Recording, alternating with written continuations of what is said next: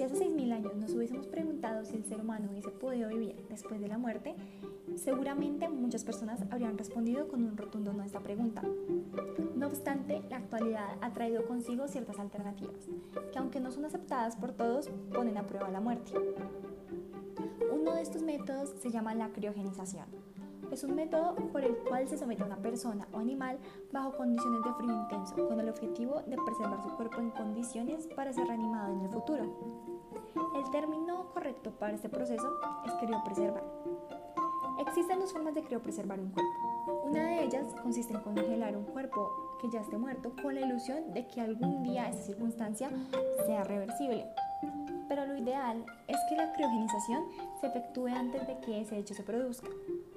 Sin embargo, no es tan sencillo como parece, ya que las leyes de ciertos países prohíben congelar un cuerpo vivo. Pero, ¿estamos ante una esperanza plausible, un mito que no hace daño a nadie o un fraude?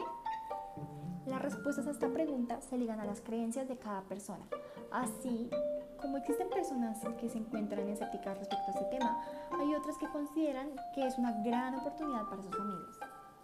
De esta manera se demuestra en el reciente documental de Netflix Criogenización, Vivir 2 veces, en el cual se narra la historia de Enz, una niña de 2 años que falleció a causa de un tumor cerebral, y sus padres toman una decisión poco convencional, al someterla a la criogenización con el fin de poder brindarle la oportunidad de volver a nacer dentro de un cuerpo regenerado.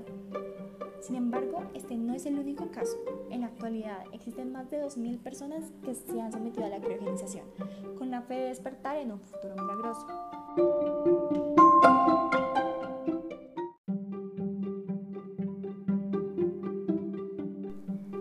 Al igual que cualquier otro aspecto, este tiene ventajas y desventajas.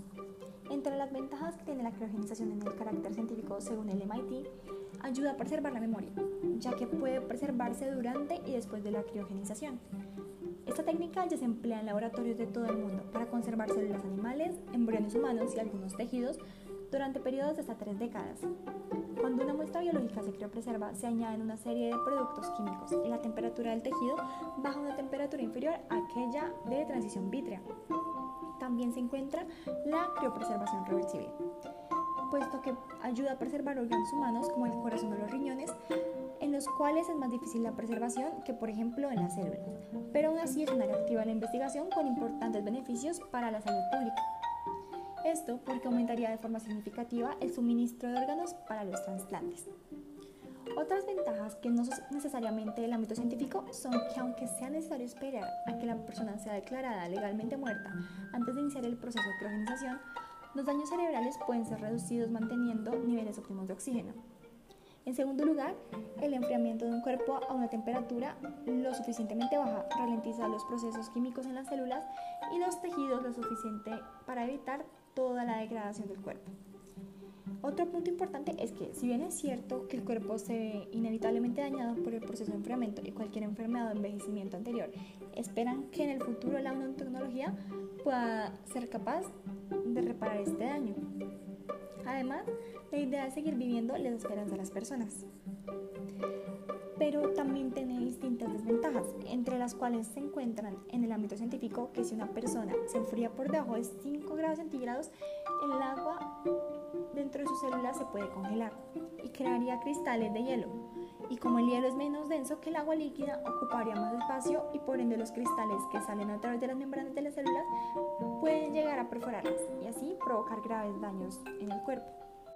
A nivel general, se podría decir que no todas las personas tienen el suficiente poder adquisitivo para someterse al proceso de criogenización. No hay una demanda particularmente alta de personas que quieran criogenizarse, por tanto, no es rentable desde un punto de vista empresarial.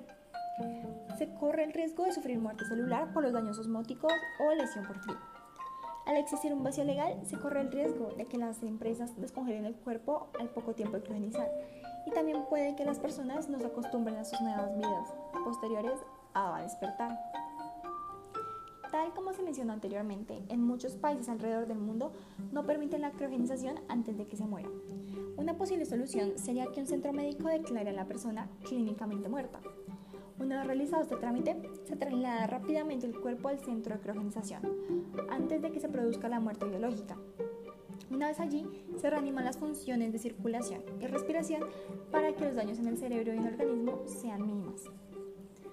Desde mi punto de vista, la criogenización, a pesar de ser una alternativa para aquellas personas que poseen alguna enfermedad o condición terminal, solo llega a posponer lo inevitable, ya que a pesar de despertar en otra época, el hecho de que en algún momento se fallecerá es innegable, ya sea por causa natural, un accidente o incluso por aquellos químicos que pueden llegar a ingresar a nuestros cuerpos al someternos a esta clase de métodos, que de hecho no son completamente apoyados por la comunidad científica.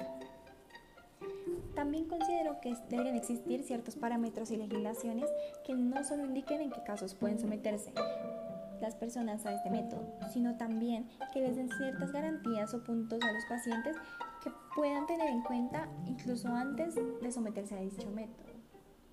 Debido a lo anterior, no estoy completamente de acuerdo con esta alternativa médica. No obstante, creo que si una persona se somete a la criogenización, ha de ser su último recurso, puesto que aunque tendrá una segunda posibilidad de vida, en el momento en que despierte no tendrá la vida a la que estaba acostumbrado.